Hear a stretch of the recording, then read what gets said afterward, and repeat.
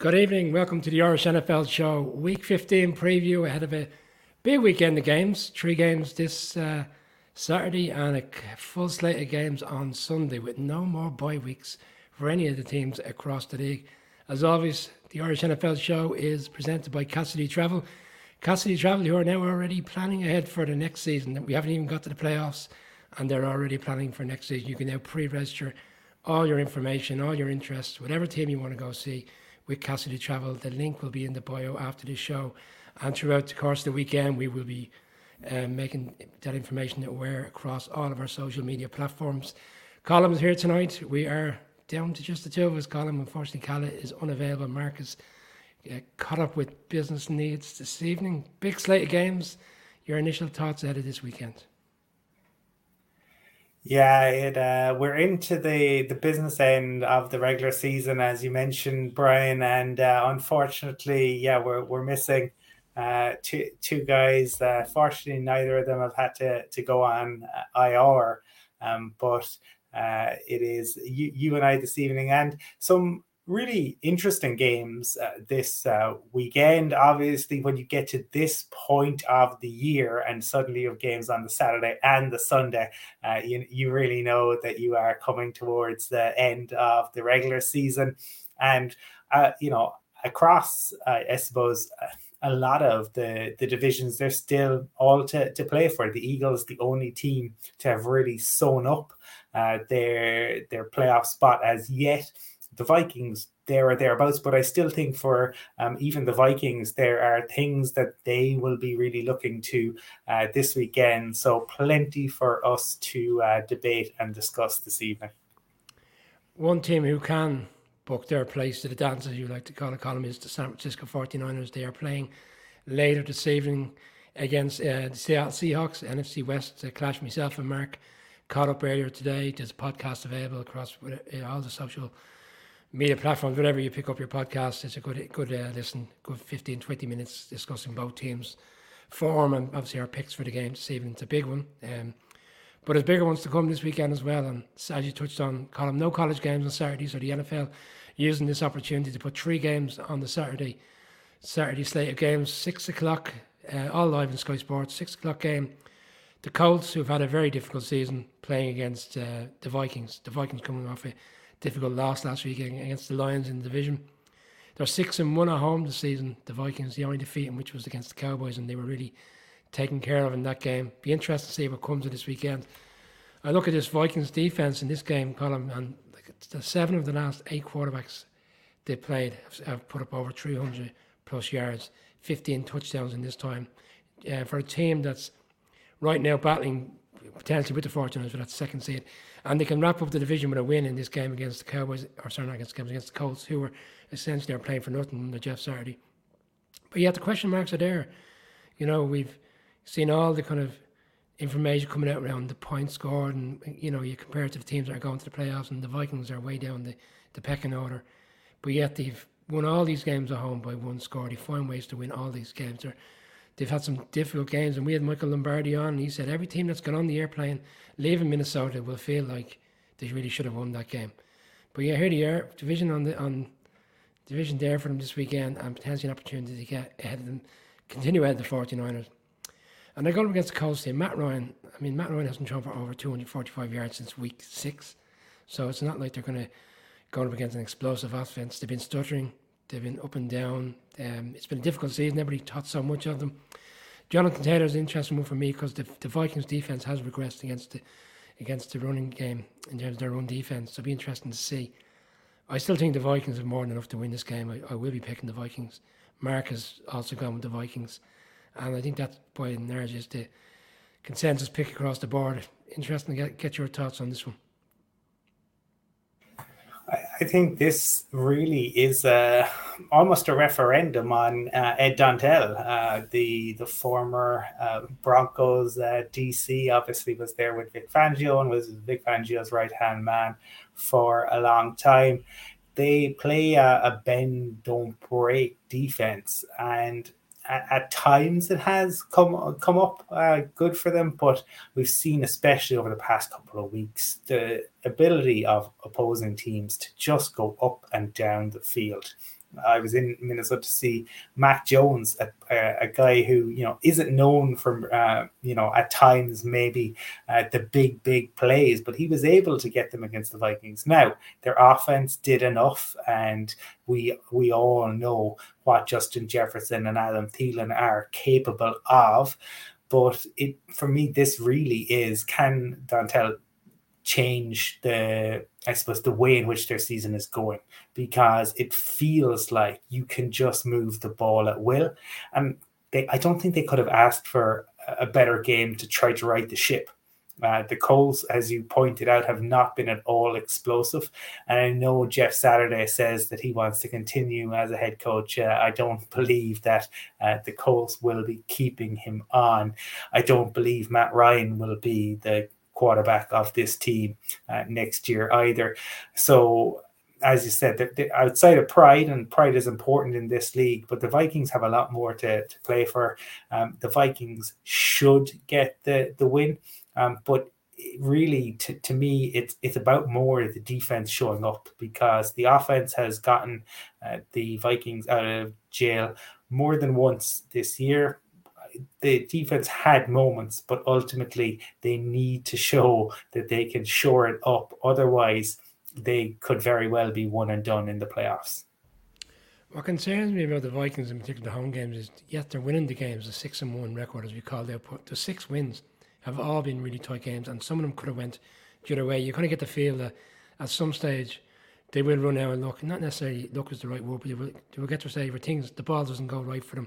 There'll be a precarious flag. Something will go against them at home and they will lose a game. Potentially that could be when come the playoffs, if they find themselves playing against a really strong 49ers team, potentially in the playoffs, depending on how it plays out. And the Colts, like they have some good players. It'd be interesting to see how this line plays against a front seven of Vikings, as you said, will look to rebound off a difficult loss, and for defense to rebound off games in which they're allowing teams to go up and down the field. It'd be interesting to see. The Colts hung around for 3 quarters 2 weeks ago against the Cowboys, and then they got blown out in the 4th quarter 33-0. So it'll be interesting to see how they rebound, having had their bye week. Big game, Sky Sports, 6 o'clock. Look, it's a must-have for the Vikings. And I think we're all in lockstep. We all believe the Vikings will find a way to get over the line. Next game, 9:15, AFC North. The Ravens, top of the division right now, albeit with the same record as the Bengals, going into Cleveland. The Browns team, who've won both games at home against divisional rivals. They beat the Steelers, they beat the Bengals on the Monday Night Football, and now they have the Ravens. The Ravens, who today have had confirmation that it will be Tyler Huntley starting at quarterback. For me, that was an interesting one. I wanted to see whether it be himself or Anthony Brown.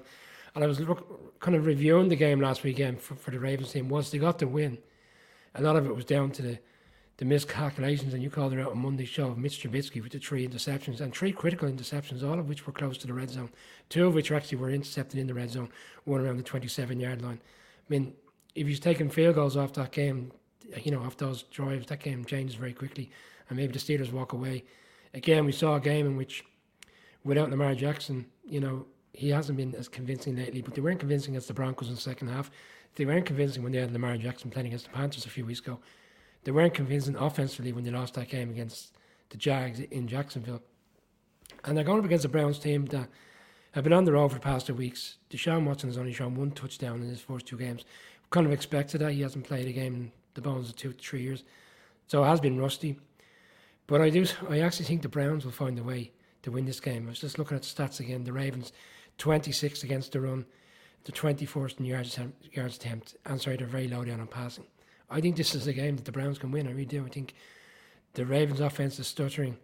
I think the Browns, with nothing to play for but pride, will look to win this game. And I could see a shock on the cards, and this could be the one that derails the Ravens' opportunity to win this division.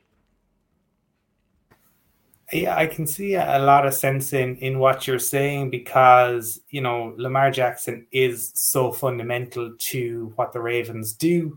And, it feels somewhat similar to last year, where the fewer injuries, they got off to a better start, but ultimately, as Lamar misses games towards the end of the season, the wheels come off a little bit. And yeah, I think better teams than the Broncos and the Steelers would have taken advantage of them over the past couple of weeks. I think they got lucky that they came up against two of the more anemic defenses in the league, and against the Steelers, against a QB who was just throwing the ball away for fun. The worry for the Browns, you've pointed out to the offensive rustiness due to suspension of Deshaun Watson, and I still think there'll be plenty said in the offseason about Deshaun, but the passing game coordinator and the DB's coach came out, Jeff Howard, and he said it was a tough adjustment against the Bengals when T. Higgins and Tyler Boyd left early. He wasn't sure if they were going to come back, and they had planned all week to face 3 wide receivers, not just Ja'Marr Chase. Now, if that isn't one of the most baffling comments that I have heard a coordinator come out with, or a coach, it was more difficult to play just against Ja'Marr Chase rather than the trio of obviously excellent receivers that the Bengals have. I don't know what that was supposed to mean. I don't know if he just got mangled in terms of what he was trying to say, but that would be a little bit of a concern if that is the level of the coaching that the Browns are getting, and might help to explain the situation that they find themselves in. I think this will be a real kind of ding-dong, knockdown, drag-out battle between two divisional rivals who don't like each other very much. But I'm going to go, with you on this, Brian, in that I think that the Browns should have more offensively than the Broncos, than the Steelers. And for that reason, they should be able to do more damage to the Ravens. I also am, I know you're going to do the quick fire on the Broncos, but I have huge concerns about quarterbacks that had a concussion a week ago starting a game. I think that is questionable to say the least in terms of player safety, and it's supposed to be about the new protocols and player safety. But a week later, it looks, Huntley is going to play. It looks like Russell Wilson is going to play. I think there might be another talking point around that in the off season. I think it comes down to the fact that it was early on in the season with the two incidents, having picked up the concussion, what we thought against the Bills, and then the following week, obviously going on a Thursday night against the Bengals. It's getting to the business end of the season, and teams, albeit maybe the Broncos, not a different scenario, but teams that need wins will do their utmost to make sure players conveniently pass the protocol to be in a position to play the weekend. Very interesting points on the wide receivers. I would argue that they won't come up against an explosiveness with this Ravens off, in terms of the wide receiver. I mean, they brought in Deshaun Jackson, and he's been steady enough. But they don't have the players, I don't feel, to really challenge the Browns secondary to the extent of other teams. So it'll be interesting to see how that goes. And when you've got Chubb and you've got Hunt, you've got players there that you can rely on from a run game perspective if it gets into the a game where the adverse weather conditions kind of lends a hand to the run. J.K. Dobbins came back for the Ravens last week, over 100 yards, and they really relied on him to get them over the line and get the win. But he, again, as openly said, he wasn't fully fit in that game, but they needed all hands on deck. So big win last week. It's going to be a big, intriguing game. They've got to win, bearing in mind that the Bengals are lockstep with them in the division, and obviously they've got a big game later on Sunday against the Bucs on the road. Third game. This is probably the game, arguably the game of the weekend, but certainly the game on Saturday. 1:15 a.m. The late game. They fit this in nicely, surprisingly in a way, bearing in mind that the Dolphins only played Sunday night, that they're been asked to play again in a big one on a Saturday night. But you've got the Dolphins going into the Bills. AFC's clash. The Dolphins have kind of come off the rails slightly over the past few weeks. We picked them against the 49ers. We picked them to kind of get back on track last weekend against the Chargers. It hasn't materialised. Going up against the Bills team that over the past 3 weeks have kind of got things back on the show, back on the road. No interceptions. They're fourth in the league in terms of giveaways, turnovers. But yet the last 3 weeks they haven't turned the ball over once, and that's reflective in the results. We felt at the time Josh Allen was going to try to do more to win the games rather than playing his normal game, and he was throwing needless interceptions. And the ones against the Vikings, we saw the ones against the Jets, but he's kind of rectified that over the past few weeks. We're They were heavily reliant on him last week. The weather conditions again for this game are going to be very similar to what we saw with the Jets. So Mike McDaniel this week wearing T-shirts saying cold weather doesn't bother him. And, it's all well good wearing the T-shirt. Let's see how he is come Saturday night. Tua has already reflected on the cold conditions that he had when he played in Alabama. I reflect on what Michael Lombardi said last weekend. He said it numerous times around. If you look back at Tua's performance last year when they went into Tennessee this time of year, adverse weather conditions, a game which they needed to win to get into the playoffs, he couldn't get it done. He couldn't deal with the cold weather. It'd be interesting to see how he does on Saturday night. And I look at the players for this week for the Dolphins. Terran Armstead hasn't really practiced much. Key component on their offensive line. Jeff Wilson has a hip injury, running back again, really relied on. And obviously Tyreek Hill, everything goes through him, and he's been limited all week with concerns around an ankle injury. You wonder how banged up they are. And maybe the season is catching up on them offensively because they haven't really looked the same the past 2 weeks, with the exception of maybe 2 explosive plays in that 49ers game, one to Tyreek Hill and obviously the open play of the game. For me, it's the Bills. It has to be the Bills. The Bills know that this is crucial. Like we spoke about it earlier on in the season when they played the Chiefs, how important it is to make sure that they're the number one seed come the playoffs. We saw what they did last year against the Patriots, and then obviously they went on the road. If it's in Orchard Park throughout the course of the playoffs, it'd be very hard to see who will beat them. I don't see the Dolphins overturning this losing streak that they're on this weekend. I think the Bills will do more than enough to win this game.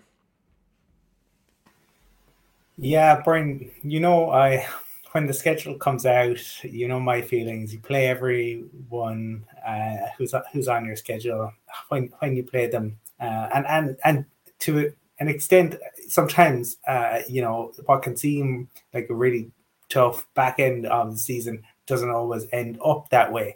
But in this instance, in fairness to the Dolphins, the third road game on the trot, having played the 49ers and the Chargers and essentially staying in California and now traveling all the way north. So really tough to have had kind of those games. If they had weeks in between, it might be very different. I liked Mike McDaniel wearing the T-shirt because I think he's trying to get into his players' heads, because a lot of people will be saying ultimately that this is all, it's going to suit Buffalo. They're much more used to the conditions, and Tua doesn't like playing in cold weather, and all that sort of stuff.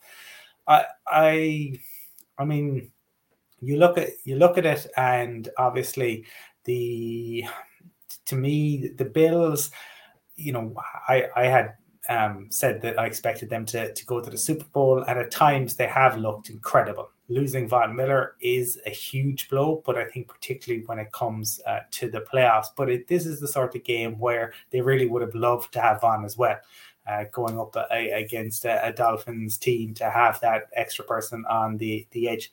I think that the Dolphins will probably could surprise people in the level of their performance, and I think Mike McDaniel will have them up for it. But I think that a snow game, the third away game in a row, and having played on the Monday night, it's just too big an ask for me. And for that reason, I expect the Bills to win it out, and to kind of further cement their grip on the division. But I do think the Dolphins will maybe put in a better performance than some people are thinking. A lot of comments on this from Colin. I just might throw a few up. Keith, valid point, concerned about how Tua will do, bearing in mind how difficult Mike White found it last week. There's a frozen fish, Bills win. That sums it up. Weather conditions. And then will Eric Fisher play right tackle again, to touch on the fact that they're already struggling with the offensive line. That's an interesting one to see how that plays out. It doesn't get any tougher for the Dolphins. They've got to go to the Patriots, and they close out. They've got the Packers. Sorry, they got the Packers Christmas Day. They've got the Jets at home, final day of the season. But in between that, they've got to go back up to Foxborough as well. So you touched on the schedule. They've got to play each other twice, but at the same time, you have to ask the question how they could manage to end up in so many road games towards the back end of the season. Big game, interesting to see. As I said, the Bills got to win it looks like the Chiefs have shall we say, a very handy one. We'll come to that shortly. I think that one's in the quick four, probably rightly so, bearing in mind who the opponent is. The next game, this actually is an intriguing one because for a long time this looked like this was going to be a nothing game. But the Steelers are playing the Panthers. And the Panthers team, who've won 3 of their last 4, they're averaging 169 yards on the ground. They've got 3 players in the run game. It's like a 3-headed monster now, right now. Blackspear, Foreman, Hubbard. I mean, they've really come together as a kind of combination since McCaffrey got traded. And Steve Wilkes, we saw the big win they had last weekend in Seattle. They're really playing for him. And you've got a situation where you're going against a team, the Steelers, who right now don't know. Look, another concussion situation. Like Kenny Pickett got a concussion in week 6. He's got another concussion last week. He's not going to play. And then you're down to, do you go with Mitch Trubisky, bearing in mind how difficult he found it last week.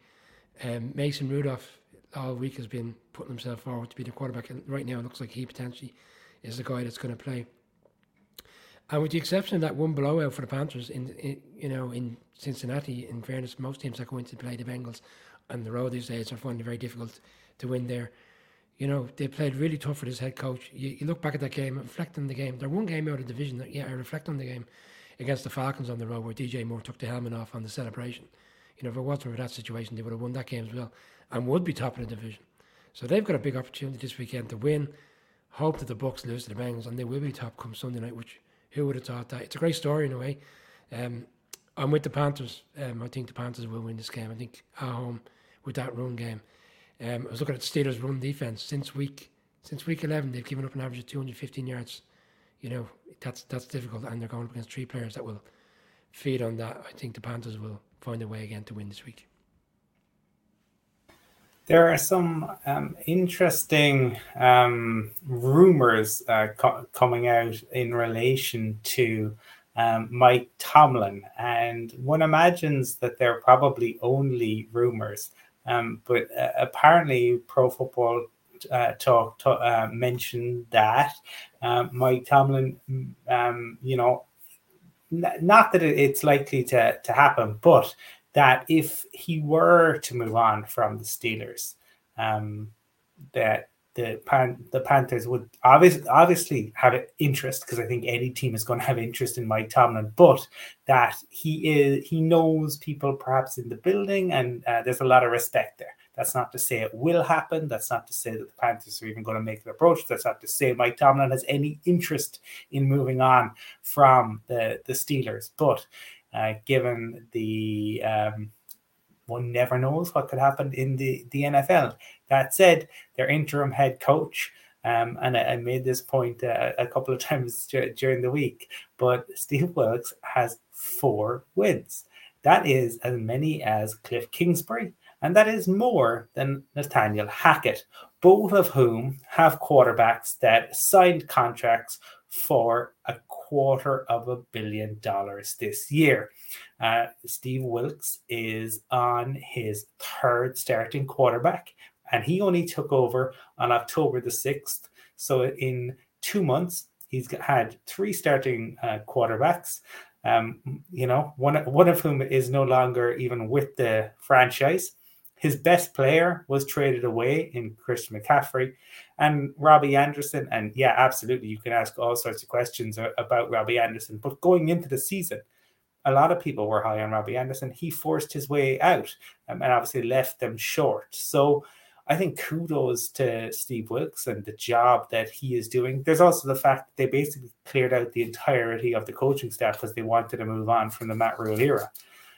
So a lot of talk sometimes during the season, there's no point in moving on from a head coach. What difference will it make? Well, it has made all the difference in the world to the Carolina Panthers. I think that, again, look, Mike Tomlin will have his team up for it. But I just don't believe that in Mitchell Trubisky. And I think that the Panthers can do this. They can get the win. They can keep it going. And ultimately, Wilkes could end up with more wins than Cliff Kingsbury, given that the Cardinals sacked Steve Wilkes. That would be, I think, raise a wry smile on his face. And unfortunately for Mike Tomlin, he in my mind, moves further away from maintaining that record of 500 or better. Stephen Me says Sam Darnold still sucks, but the reality is Sam Darnold has come back from his injury and has won 2 games in a row, and he's gone for 3 games in a row, and he's right now he looks like a fresh quarterback. He's come in at the right time to kind of steady the ship and keep this team moving. He had quite a good game last weekend in Seattle. He's quite a lot more mobile than some people give him credit for. So yeah, I think it's a big game. I hadn't heard that Mike Tomlin story. That's a very intriguing one. That's one certainly to watch over the course of the next few weeks. I think the players, as you've touched on, it's very evident that they're all playing for this interim head coach. And Anderson now might reflect on the situation. He's ended up in Arizona, which isn't, let's be fair, it isn't the best situation at the moment. Bearing in mind, Conor Murray, the head coach, under pressure, and now the general manager has to step away for health reasons. He might be wishing he didn't be so heavy on the sideline that day and look for the trade, which was essentially done immediately after the game. I think within 24 hours he was traded for Buttons to the Cardinals. Maybe he wished he was still there, giving them an opportunity, because he may end up seeing this team in the playoffs. Game 5, big one. NFC East, Cowboys going into Jacksonville to play the Jags, the up and down Jags, because every time you think this Jacksonville team are getting on a run, they go and lose a game. We had a few weeks ago where we felt after beating the Ravens they'd go in and beat the Detroit Lions. That didn't materialise. They got their doors blown off them. In fairness, against the Lions, offense has been very explosive. And they're hosting the Cowboys. The Cowboys coming off a game that I could only put down to complacency. We touched on it on Monday. The whole conversation, how the players were reacting to watching the footage last week in the lead up to the game. It was a given that they were going to go and win. They got over the line. We see it in NFL games. Every season, there's always a game where the expectation is that team who are very poor will get the doors blown off them. It didn't materialise. Still won the game. Trevor Lawrence, since week 9, he's been fantastic. He's thrown 10 touchdowns. He's 71% completion rate in every game. And he looks like the quarterback now. And again, you touched on it on Monday, the dumpster fire that was last season under Urban Meyer. And essentially, is this essentially like this first season proper in the NFL? And I've seen a lot of comments kind of backing that up this week. But what worries me with this Jags team is every time you think they're going to get on a roll, they just find ways to lose games. And they've lost some games this season at home in particular by 1 score. And I think there's a mismatch here, offensive line going up against the likes of Micah Parsons, DeMarcus Lawrence. They're going to be in for a tough day. And I think the Cowboys, after last week's nearly game, shall we call it, where they looked like they were going to lose for a large part, only to get over the line, they'll be kind of back in gear this weekend and will find a way to get over the line and get this done. The Jags D, once they've been playing reasonably well, have struggled against the rush, and you've got Pollard and Elliott. And once Elliott isn't having the greatest season, he's a nice complementary back to Pollard, who's really starting to express and show himself as the number 1 back that a lot of Cowboys fans felt he was going into the season. Derrick Henry last week for large parts of the game put up huge numbers on the Jags D. They slowed them down the second half when they took over the game, but I find it hard to see how they can stop this Cowboys offense if they're on their game. So for me, it's a Cowboys win. Yeah, for the Cowboys, I mean, after getting out of jail free last week to get the win over the Texans, I would imagine they would have liked to have gone through this week without Micah Parsons' comments about Jalen Hurts, providing more ammunition, if any more was needed, into that entirety of the NFC East. They do not like each other. All 4 teams really dislike each other, and I just think if I'm the head coach, if you're Mike McCarthy or Dan Quinn, you have to think, what did you go and do that for? There was no need for it, especially when Hurts just absolutely dodged it when he was asked about it. And I see Parsons out there in front of the media today trying to walk it back and trying to downplay it. So They certainly could have done without it. For the Jags, it's an enormous test. But the Cowboys, to me, if the Cowboys need to play significantly better than they did last year, because this Jags team is a decent team. They're still missing pieces, certainly, and they're still a work in progress. But they have something to play for. Right? I mean, it's not beyond the realms of possibility that they could win the division? Unlikely, absolutely. But they will feel that, who knows what might happen. And Trevor Lawrence continues to improve. I saw that he said that losing the game to the Broncos was what flipped the switch. I don't know if that's because he felt like he lost to such a bad team, but that's what he said ultimately flipped the switch for him.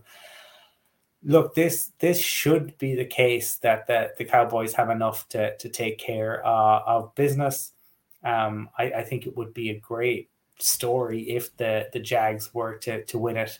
But after last week's scare, I'm going to say that the Cowboys will have enough to overcome the Jags and that they will move to 11 wins. Fed makes a very good point that the Cowboys are waiting for the playoffs. So I suppose I would reflect on the fact that where they're sitting in the order, like, it doesn't look like they're going to win the division. They're 2 games back on the Eagles. I know they played during Christmas Eve, but you're going to need a monumental blow up at this stage by the Eagles. They're sitting in the seeding. That seeding is not going to change. They're going to be the 5th seed, and essentially you already know the likelihood is they're going to play the winners of the NFC South. So I can understand why that scenario is in play, that they're just seeing out the season. But again, you got to keep winning. You got to have a bit of momentum going into the playoffs.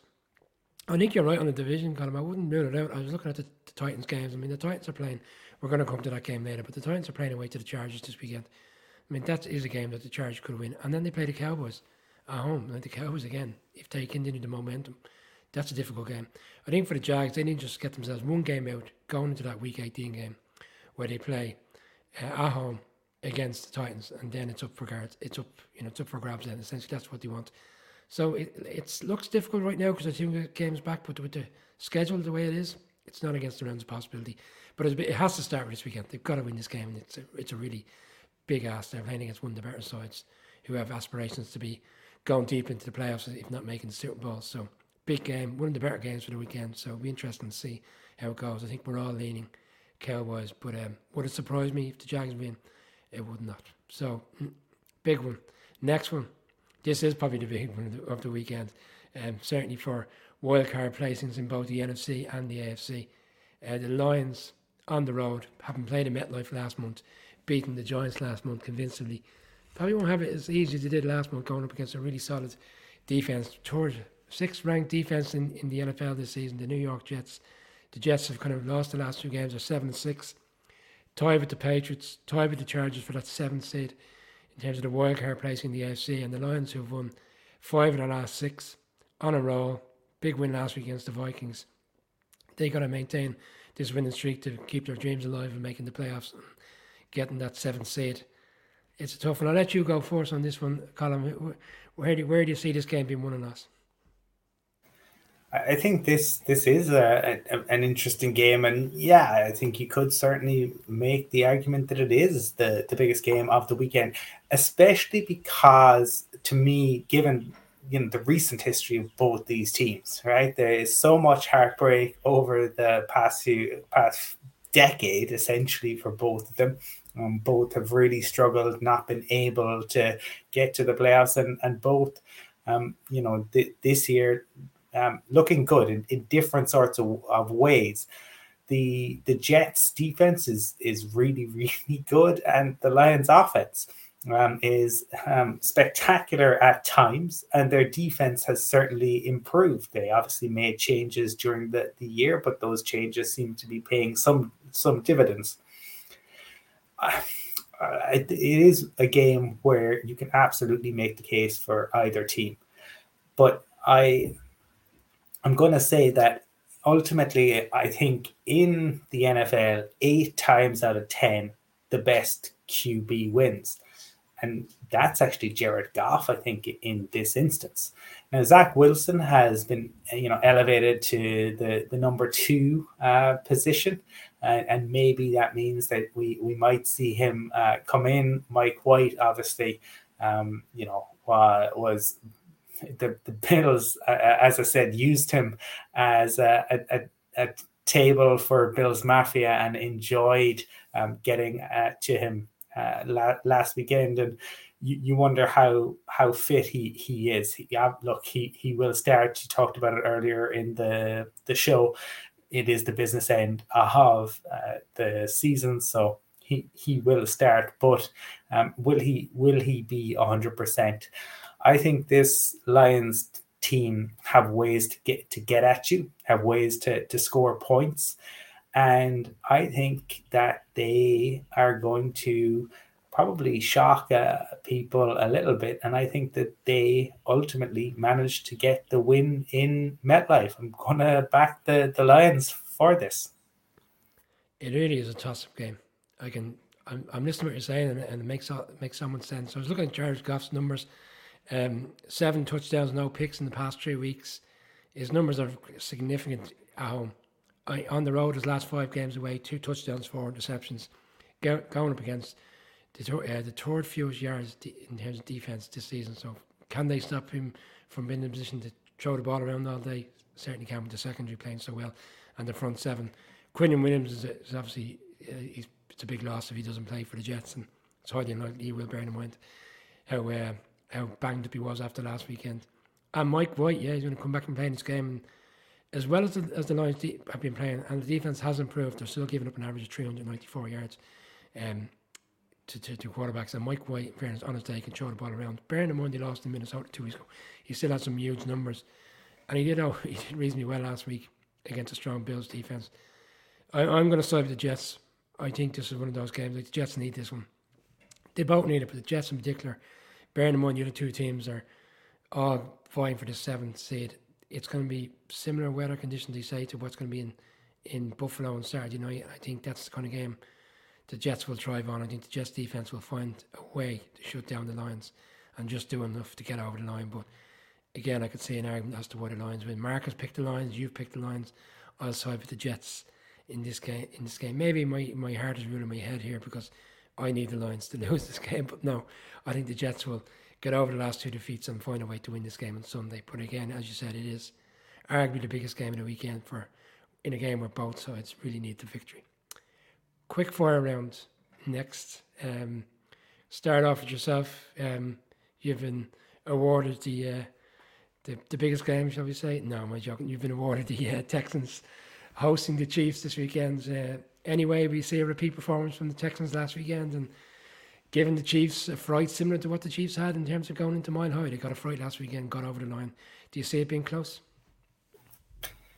It shouldn't be close, but the worry, and we talked about it on Monday, the worry if you're the Chiefs is complacency, right? Because Patrick Mahomes has a couple of unbelievable plays against the Broncos, and he does things that only Patrick Mahomes can do. And I've been saying for weeks that Patrick Mahomes was at the time my front runner for MVP, and Patrick Mahomes, he was making the magical seem mundane. But then he goes and has one of those games where he just he switches off and he throws 3 really poor interceptions against the Broncos.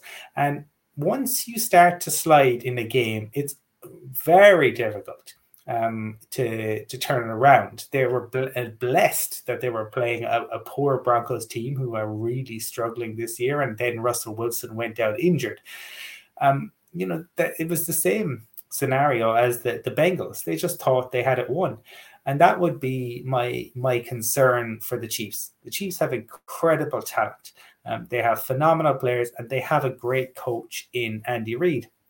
But sometimes, and Andy Reid himself has been guilty of this, they are complacent, they overdo it, and that can catch them. Now, maybe last week's game against the Broncos does enough to show them that they really need to show up. And if they do show up, they will have more than enough to take care of the Texans. But the Texans showed last week, even with the changes at QB and bringing different people in, they are playing for Lovie Smith. But realistically, this should be the Chiefs. Yeah, unless we see something similar to what we saw towards the back end of last season when the Chargers went into the Texans and were stunned. I can't say it. I think you made a fair point there. I think the Chiefs will want to right the wrongs of a complacent performance after 27-0 last weekend, and don't think we'll see the same mistake again this weekend. We're all on the Chiefs. Marcus picked the Chiefs as well. I'm on to the Falcons Saints NFC South game with a lot to play for the Falcons. Interesting week for the Falcons. Obviously, Marcus Mariota became a father. Then it was the confirmation that he was having a knee operation. I don't know if that's a convenience thing to allow him to go off and do a bit of parenthood for the early stages of a baby. But he's gone. It's the Desmond Ridder game now. He's the quarterback. He's the starting quarterback. The Falcons have been very, I suppose, steadfast all week, saying it didn't matter whether Mariota went off with his injury or not. He was going to start. He's the quarterback now. And again, it's interesting because they're giving him a 4-game window to see if he's going to be the answer. And I think that's too short a window. We spoke about Kenny Pickett and how he really should have started week 1 to get a true evaluation come the end of the season. How are they going to evaluate based on 4 games whether he's the right guy? I was looking at his numbers for pre-season because that's all you can really go on. 34 for 56, 421 yards, 3 touchdowns, 2 interceptions. Good in the run game, 58 yards in one particular game. So, but again, it's pre-season and you're vanilla look defensive wins he's going up against, so it's really hard to really gauge. It's an interesting one because it's difficult as the season has been for the Saints. You go into New Orleans, you're obviously going to have a difficult game, and these two teams have a knack of beating each other always on the road.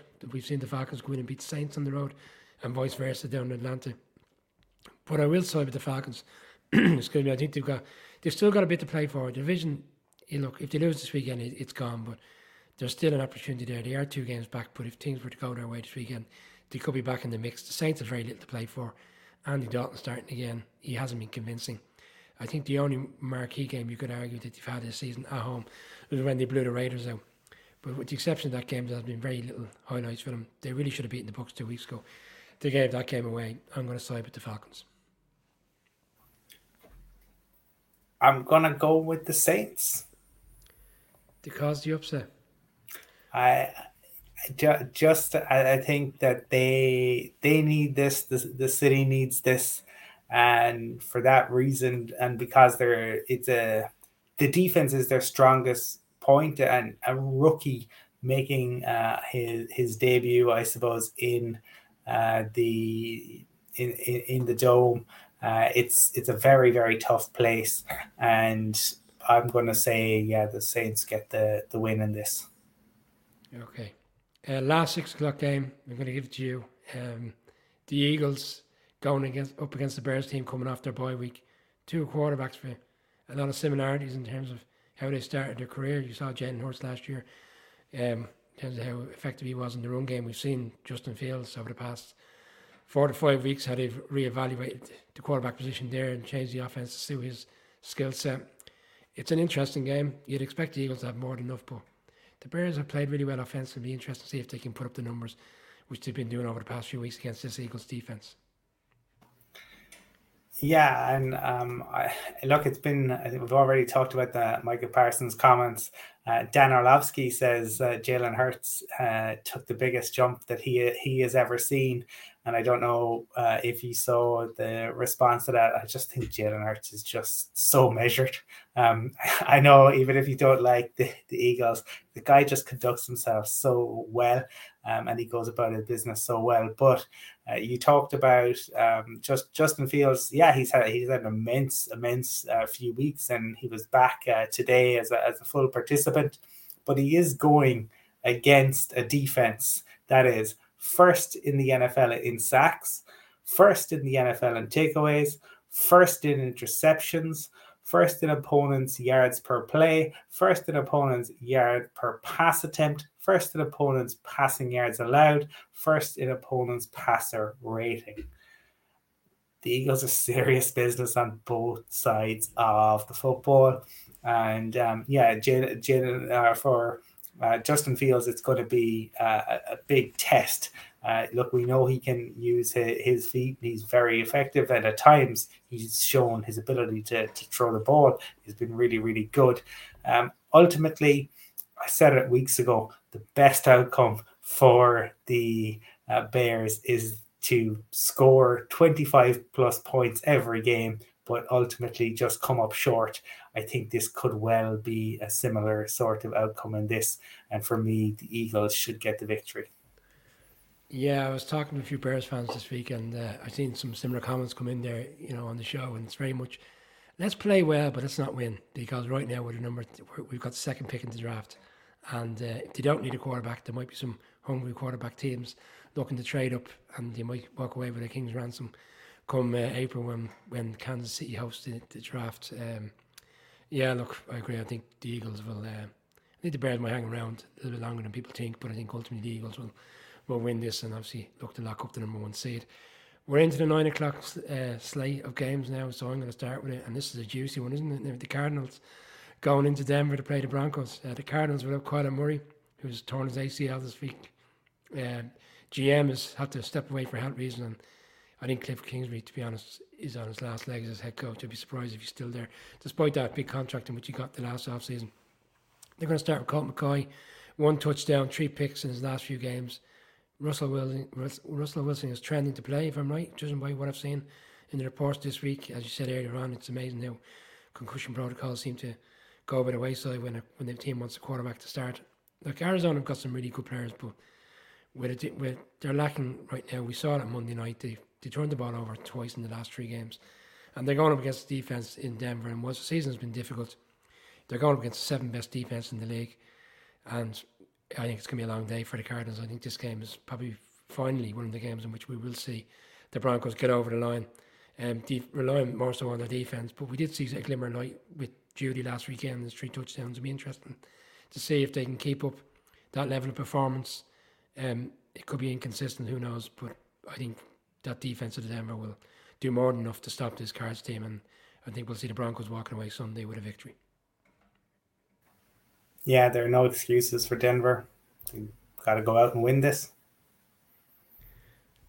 I like the way you said there's no more excuses. I think you might have said that earlier in the season about certain games, but this weekend, bearing in mind the level of quarterback play they're going up against and how strong their defense is, they should be winning this game. Back into the big ones now, the ones that really matter. The Pats and the Raiders, interesting one.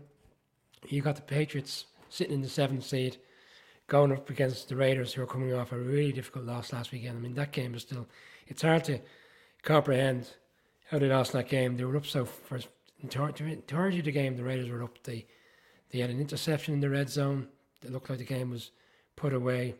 They had an opportunity on 3rd and 1 to kill the game off, and somehow they allowed the Rams, who haven't moved the ball on many teams throughout the course of the season, and Baker Mayfield, who was only there 36 hours, and he steps in and he has 2 drives to win the game. It's a bizarre game. I'll throw it to you first. You want to? I'd be interested to see your thoughts, bearing in mind this team are in your division, but you always say this team are so Jekyll and Hyde. You never know from one week to the next what you're going to get from Jekyll and Hyde team, Jekyll and Hyde coach. I mean, they like, obviously we keep talking about it. They've been decimated by injuries at times, but you would have to say the way in which they have found ways to lose is staggering. They just cannot seem to get out of their own way at times. And I don't know what they're going to do in the off season, because certainly, and I think I would give some credence to the rumors that they probably can't afford to fire Josh McDaniels. So they're probably, he's likely in situ no matter what way this plays out. And this is like all of the Patriots, because obviously you have the guys who've gone back there, and Joe Judge and Matt Patricia, and going up against their former offensive coordinator. So it will be very interesting to see. They all know each other's traits. They all know what people are likely to do. So I saw Vance Joseph made the comment before the Cards played the Patriots that the Patriots looked like they had an offense that had a defensive play caller because of how conservative they had been, and essentially trying to put themselves consistently in kind of 3rd and short situations rather than going for the big plays. But I like what Mac Jones has actually done over the past few weeks. I thought he was impressive, as I said, in Minnesota. I think he took some shots, and I thought he was decent again the other night. He still has a way to go, but I think the issue for the Patriots is, and I know Mark didn't want to acknowledge it before the season, but like not having an offensive coordinator, it just doesn't work. There's a reason that 31 other teams have them. There's a reason that people have had them for decades, eons, and the Patriots decided in Bill Belichick's infinite wisdom that they didn't need one. But we also saw Bill flirting openly with DeAndre Hopkins on the sideline. So maybe he is realizing the error of his ways. I'm going to say in this one that ultimately Bill Belichick has probably a less injured roster and will know enough to be able to shut Josh McDaniels down. I think that even though the Patriots are on the road, they get the victory in this one.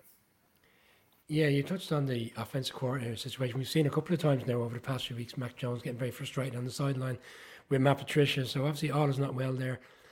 It'd be interesting to see how this Raiders offensive line plays. They played reasonably well over the course of the last month. Brandon might have difficult to start most of the season, but they're going up against a front seven with Judon in particular, who's had a great season. So it'd be interesting to see if Derek Carr has the time in which he needs to get the ball out. And what I would say is that it's been confirmed this evening that Waller and Renfro have both come off the IR, and they both will play in this game. So there's going to be a freshness to this Raiders offense that is ranked 11th in the league as the most scoring offense. I'm going to side with the Raiders. I'm not convinced by it, but I just think if it gets into a game where the Raiders are able to move the ball up and down the field on this defense, and it is a hard task, bearing in mind how well the Patriots defense has played.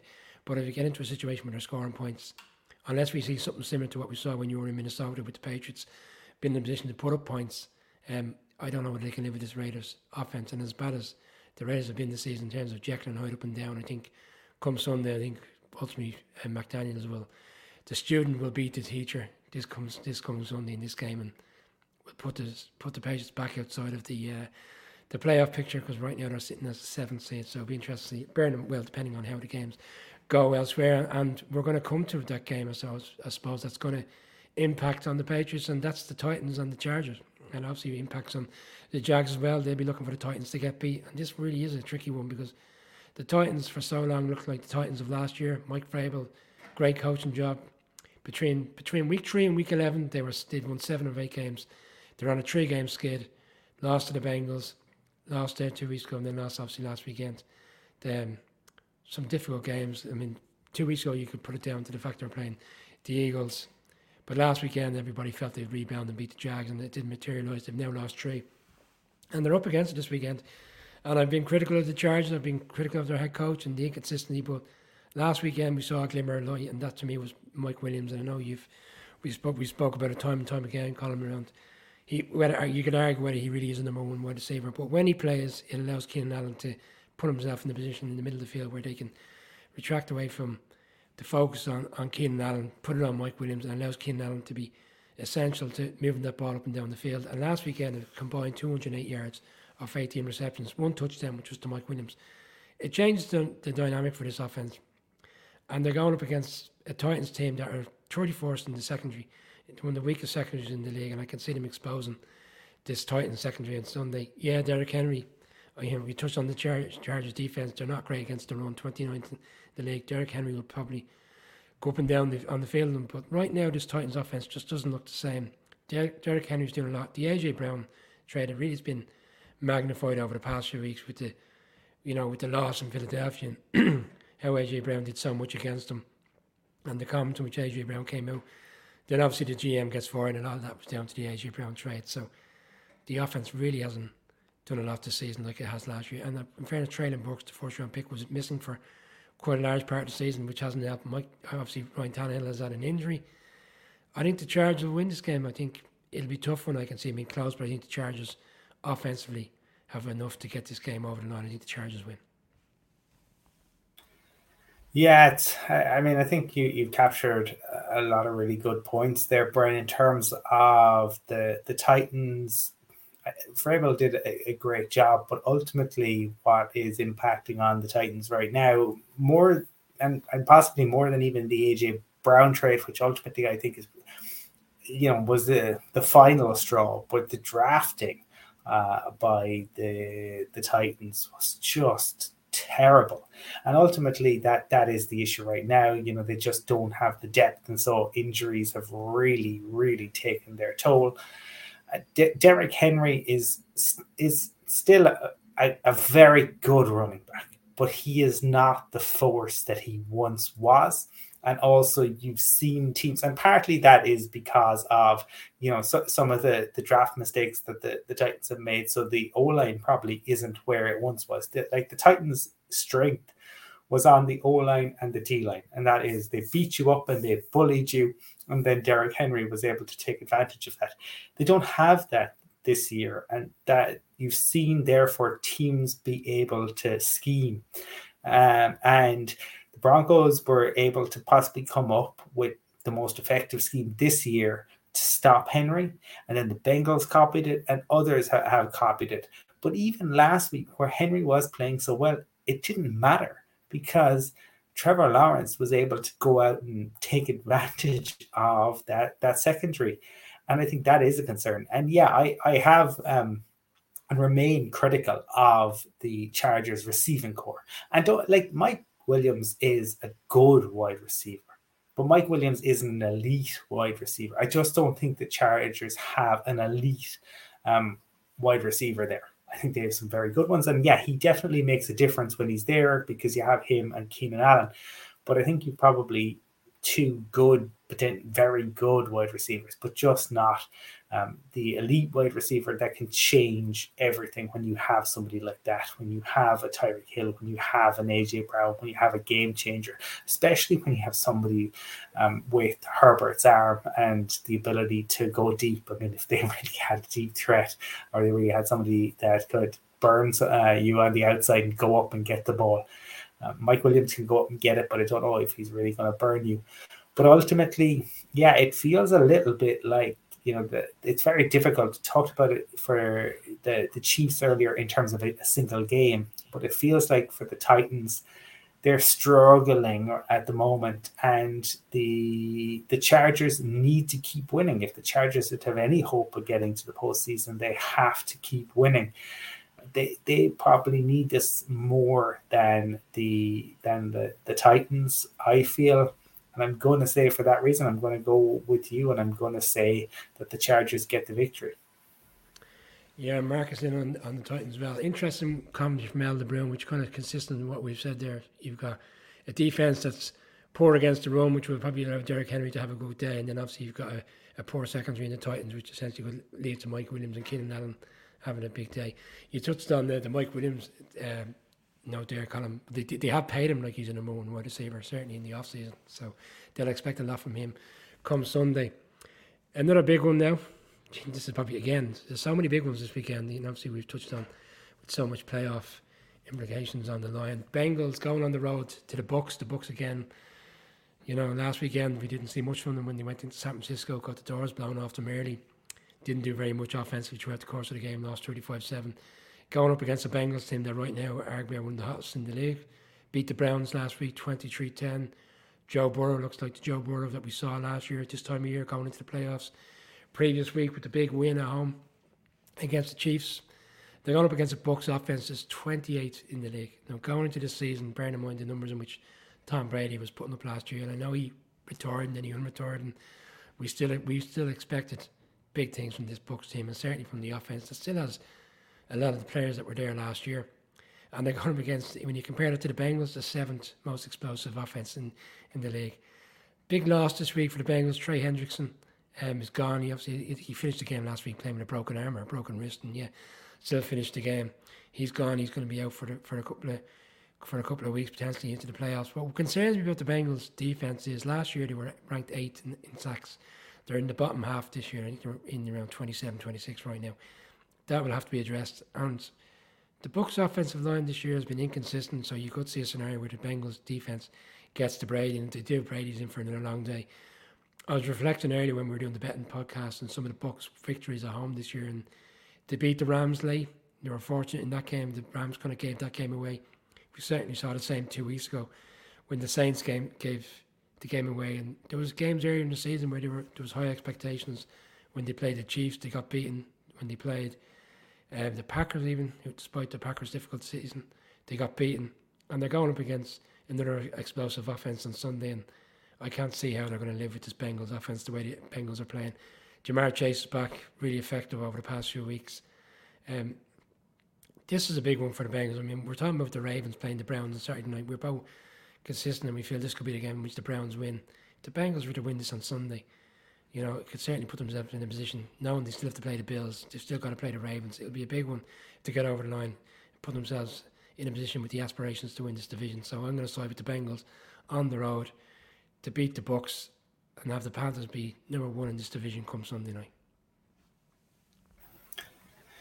Yeah, I keep saying it, and I've said it for years that it's Tom Brady's universe and we're all just living in it. It may well be because they might get away with this year. They might end up in the playoffs just because of how bad the rest of the division is. But look, things we've talked about, things just aren't right. And they haven't been right since last year.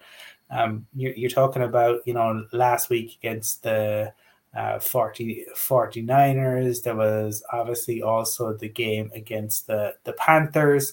They managed to, get the 16 points against the Rams. Like this is a Bucks offense that just is really struggling, and part of that, and it may, is the fact that the run is just non-existent. It really, and earlier in the year they tried to get it going, and they were just handing the ball off. But the issue is, I think against this Bengals defense, DJ Reader is having a monster year, and he was one of the reasons why they were kind of so effective against the Browns. And I just think it's too much to ask Brady to just go out every week and throw the ball. So to me, Burrow and the Bengals are finding form at the right time. Nobody is going to want to play them. And, it is, Trey Hendrickson is certainly a loss, particularly that ability to put Brady under pressure. Nobody likes that. No matter what job you're in the world, you don't like to be put under pressure, but least of all a quarterback. So that won't help. And the Bucks are scrapping. So I imagine this could end up being a title battle, but I believe the level that Burrow is playing at is as good as anybody else, if not better right now than anybody else in the league. I think it's, probably him, for me, him, Hurts and Mahomes. Mahomes has that complacency issue that he just needs to sort out. Mahomes can do things that nobody else can as well. But Burrow is just brilliant. And I think that Burrow and the Bengals will get the win on Sunday. Yeah, full house in this one. Marcus also siding with the Bengals. So that brings us to the last game of Sunday. I don't know whether we're saving the best to the last, but it's certainly a big game. It's been flexed into Sunday Night Football. Two teams that know each other very well, played each other 2 weeks. The game finished in a tie. It's a rarity we get NFL ties, and both teams just couldn't find a way to move the ball in overtime to get the win. Giants going on the road into FedEx Field to play the Commanders. The Commanders coming off a bye week, having won 3 of the last 4 games. Taylor Heinicke has turned their season around. Their defense has turned the season around. In fairness, Ron Rivera has turned the season around ever since his rant in Chicago after that poor Thursday night game. Things have changed so much against the Giants team that have lost 3 of the last 4 games. Saquon Barkley has regressed over the course of the last 4 games. He hasn't rushed for more than 63 yards against a Commanders team that are 9th against the run. And we spoke time and time again about how the Giants were so effective earlier in the season, which essentially was to have Barkley do his thing, complementary football with Daniel Jones also rushing the ball, and then wide receivers getting in the position to take the receptions and keep the drives moving. The defense at the start of the season was playing really well. The secondary has been banged up with injuries. I mean, Dory Jackson is the number one corner, he's out. The number one safety, and McKinney's out. There's so many players missing on the defence. It's kind of been reflective of how poorly they played over the past few weeks. And you'd imagine Scott Turner, the Commanders' offensive coordinator, will look to run the ball with Brian Robinson and Antonio Gibson, because right now the Giants' defence, in terms of the run defence, has been very poor over the past 4 weeks as well. I mean, this all points to a Commanders' victory. They're coming off the bye week. They played the Giants 2 weeks ago, and here they are playing the Giants again. Again, we're talking about scheduling quirks earlier on in the show. This is another one. Brian David over this week has got a lot of negative press, and bearing in mind how good his opening season has been as head coach, and all the kudos he's been getting. This is the first time in which the narrative has changed. He's been continuously talked of in negative manners and reports around how he was ill prepared last weekend to coach against the Eagles, and how the team were reflective of that. The team didn't play as if they weren't prepared, which I thought was a bit disingenuous, bearing in mind who they were playing. Probably arguably the best team in the NFC, if not the season as a whole. And it doesn't make sense. It should be the Commanders, and I'm not going yet. I actually have a feeling for this game. I genuinely think the Giants are going to win this. Daniel Jones has played his best games of his career in FedEx Field. For some reason, over the 4 years, his numbers have been off the charts when he goes and plays in there. If it wasn't for the exception of a last-second field goal last year in which the Giants jumped offside, they should have won that game. He'd be unbeaten there. For some reason, he finds a way. It's his first time ever playing on Sunday Night Football. I'm going with the Giants to cause the upset. And if they do win, their playoff position goes up 89%. So that's a strong number. So it effectively it's a bit of a playoff feel about it. It's a big game. And I'm going with my heart over my head, but I think the Giants find a way to win on Sunday. Yeah, this is what being a fan is all about. Sometimes is going with your heart rather than your head. I do think criticism of Dable is silly. I think it's probably because he got off to such a good start, and maybe almost too good a start. But they ran into a juggernaut against Philly. I've given the stats earlier in the show about Philly's defense. I mean, Philly's offense is phenomenal as well, and they attack you from all angles. And yeah, the Giants are also dealing with injuries. And I think ultimately the question for the Giants is, and I suppose, Brian, I'm interested in your take at this point of the season. Is Daniel Jones the quarterback of the New York Football Giants to begin the season in September of 2023? I had a similar conversation with two Giants fans this week, and everybody has the same feel. This is the game. Like, this is a make-or-break game. This is arguably the biggest game the Giants have had in 10 years. Touched on the stats there. If they were to win this game, bearing in mind the way the season could play out for other teams and the permutations, the likelihood is they will make the playoffs. But he's got to perform on Sunday. This is like, he's never won in a primetime game. I know it's his first Sunday night game, but he's never won on a Thursday. He's never won on a Monday. He needs to right the wrongs of that as well and get over the line. But this is a pressure cooker game.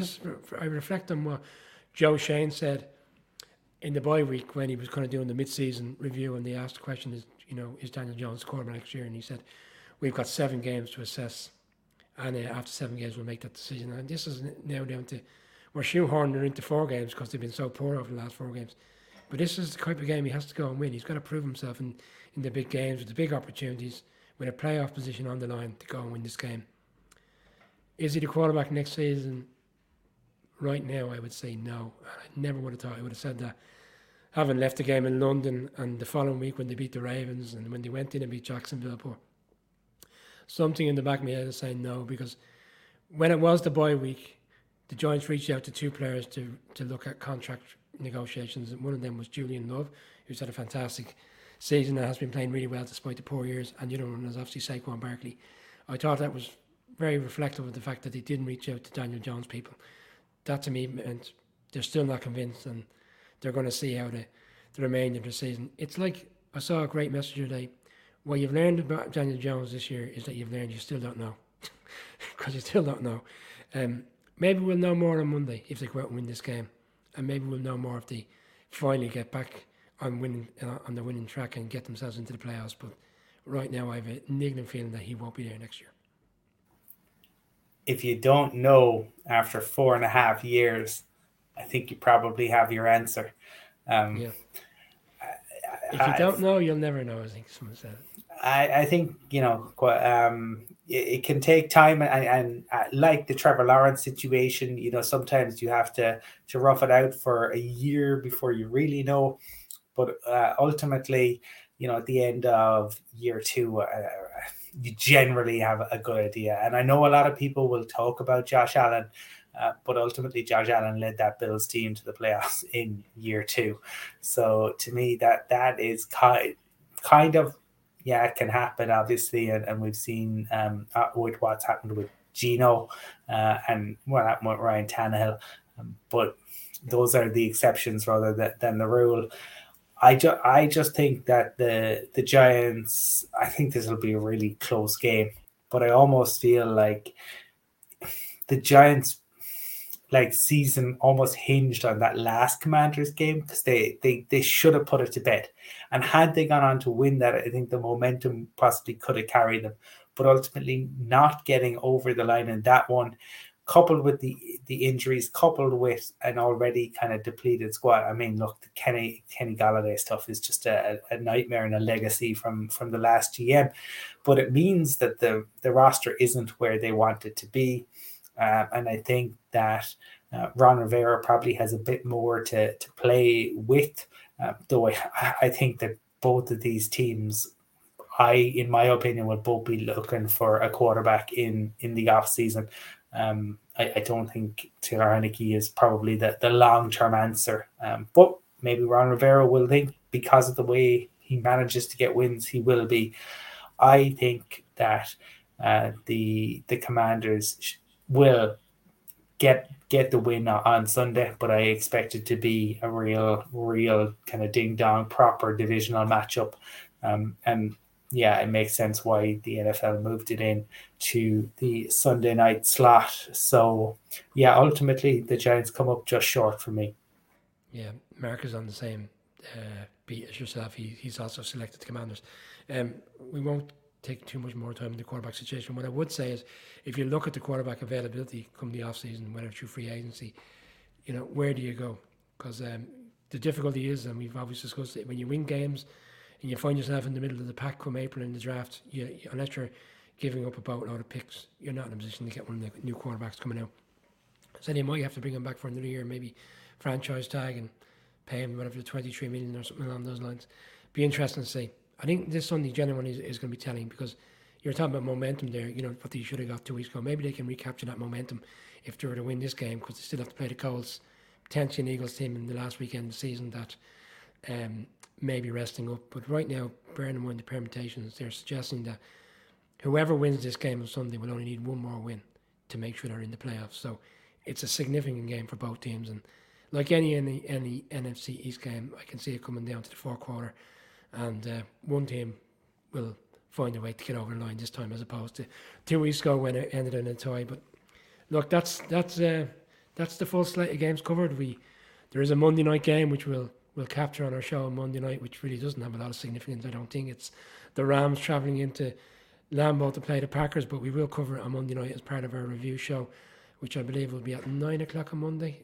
Colin, with Calla and hopefully Mark back, and the full set in terms of the four of us discussing an action-packed games. I mean, as we said at the start of the show, this is the first weekend since early on in the season where every team is playing this weekend, so we really are getting to the business end of the season. There's a big game this evening, as we touched on, Seattle hosting San Francisco. That coverage and that preview of that game is available by podcast. Myself and Mark went through it today and made our picks. It won't come as a surprise to say that we've all picked the same team in that game. And then we have a little bit more content throughout the course of the weekend across Twitter, Instagram, and just keep an eye out for some bits and pieces that may be going out in terms of content. But for now, Colin, as always, I thank you for your time. I look forward to going through these games with you on Monday evening. Yeah, absolutely. And thanks as well to everyone who has interacted with us, all the comments that took place in the chat, and for the questions as well. Always enjoy interacting with the community. So do come back on Monday when we are live. Get your questions and comments in. Brian might be jumping for joy or might be drowning his sorrows. But we do appreciate the comments, absolutely, and yeah, looking forward to that. There is one comment here from Stephen Me, who says the conundrum with Jones says who are you going to replace him with.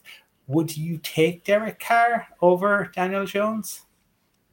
I wouldn't, but I could see a scenario where the Giants would make a move for him. I mean, his brother played for the Giants, albeit he was the backup to Eli Manning in the Super Bowl year, so he has familiarities in terms of a family member being there. And there was also, I had a conversation with Stephen O'Rourke recently, who was on doing our betting podcast, big Raiders fan, and he feels that Derek Carr will be the fall guy for a disappointing season, and the contract is structured in the way that they could trade him this offseason. So he's an interesting name. The Baker Mayfield thing, I mean, if the Giants wanted Baker Mayfield, they would have got him last offseason when he was available, because the new GM and the new head coach had no ties to Daniel Jones at the time, and they could have easily decided that Baker Mayfield was the answer. I think Baker Mayfield will inevitably find himself staying in LA probably as the backup to Matthew Stafford. That's not one for me. Derek Carr, I like Derek Carr. Colin knows that, so I wouldn't be opposed to Derek Carr potentially being the quarterback next season. But again, we'll see what the markup is. What will the Raiders want in return? That will be an interesting conversation come the off season. But look, let's focus on Sunday. Hopefully Daniel Jones does do the business come Sunday night. I do think, yeah, Stephen O'Rourke might have a point. As I said, I don't think they will want to move on from the head coach, so it could be that Derek Carr is the fall guy.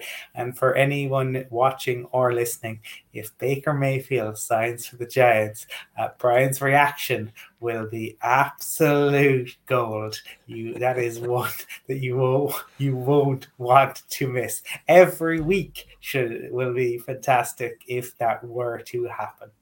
Yeah, I've voiced my feelings on Baker Mayfield for about a year and a half now, so let's not even get into that, because the fear will kick in very quickly. No, Joe Flacco will not be the Giants quarterback. Okay, we need to kill this conversation. Let's get Daniel Jones playing on Sunday, and we'll move on. We'll wrap up. So Monday night, please God, we are here with a Giants victory as opposed to a Commanders victory. But whatever the result is, there's going to be a huge amount to get through, because there really is some interesting games. Bengals, Bucks, Jets, Lions. There's some really good games. Obviously, we've got 3 games on Saturday with playoff scenarios involved there with the Bills and the Dolphins, and obviously then as well with the Ravens playing the Vikings. Some huge games for all fans of the NFL this weekend. So enjoy it all and enjoy the games, and hopefully we'll have some more leading into Christmas Eve and Christmas Day games with huge playoff possibilities for all teams. Okie doke. We'll leave it there, so.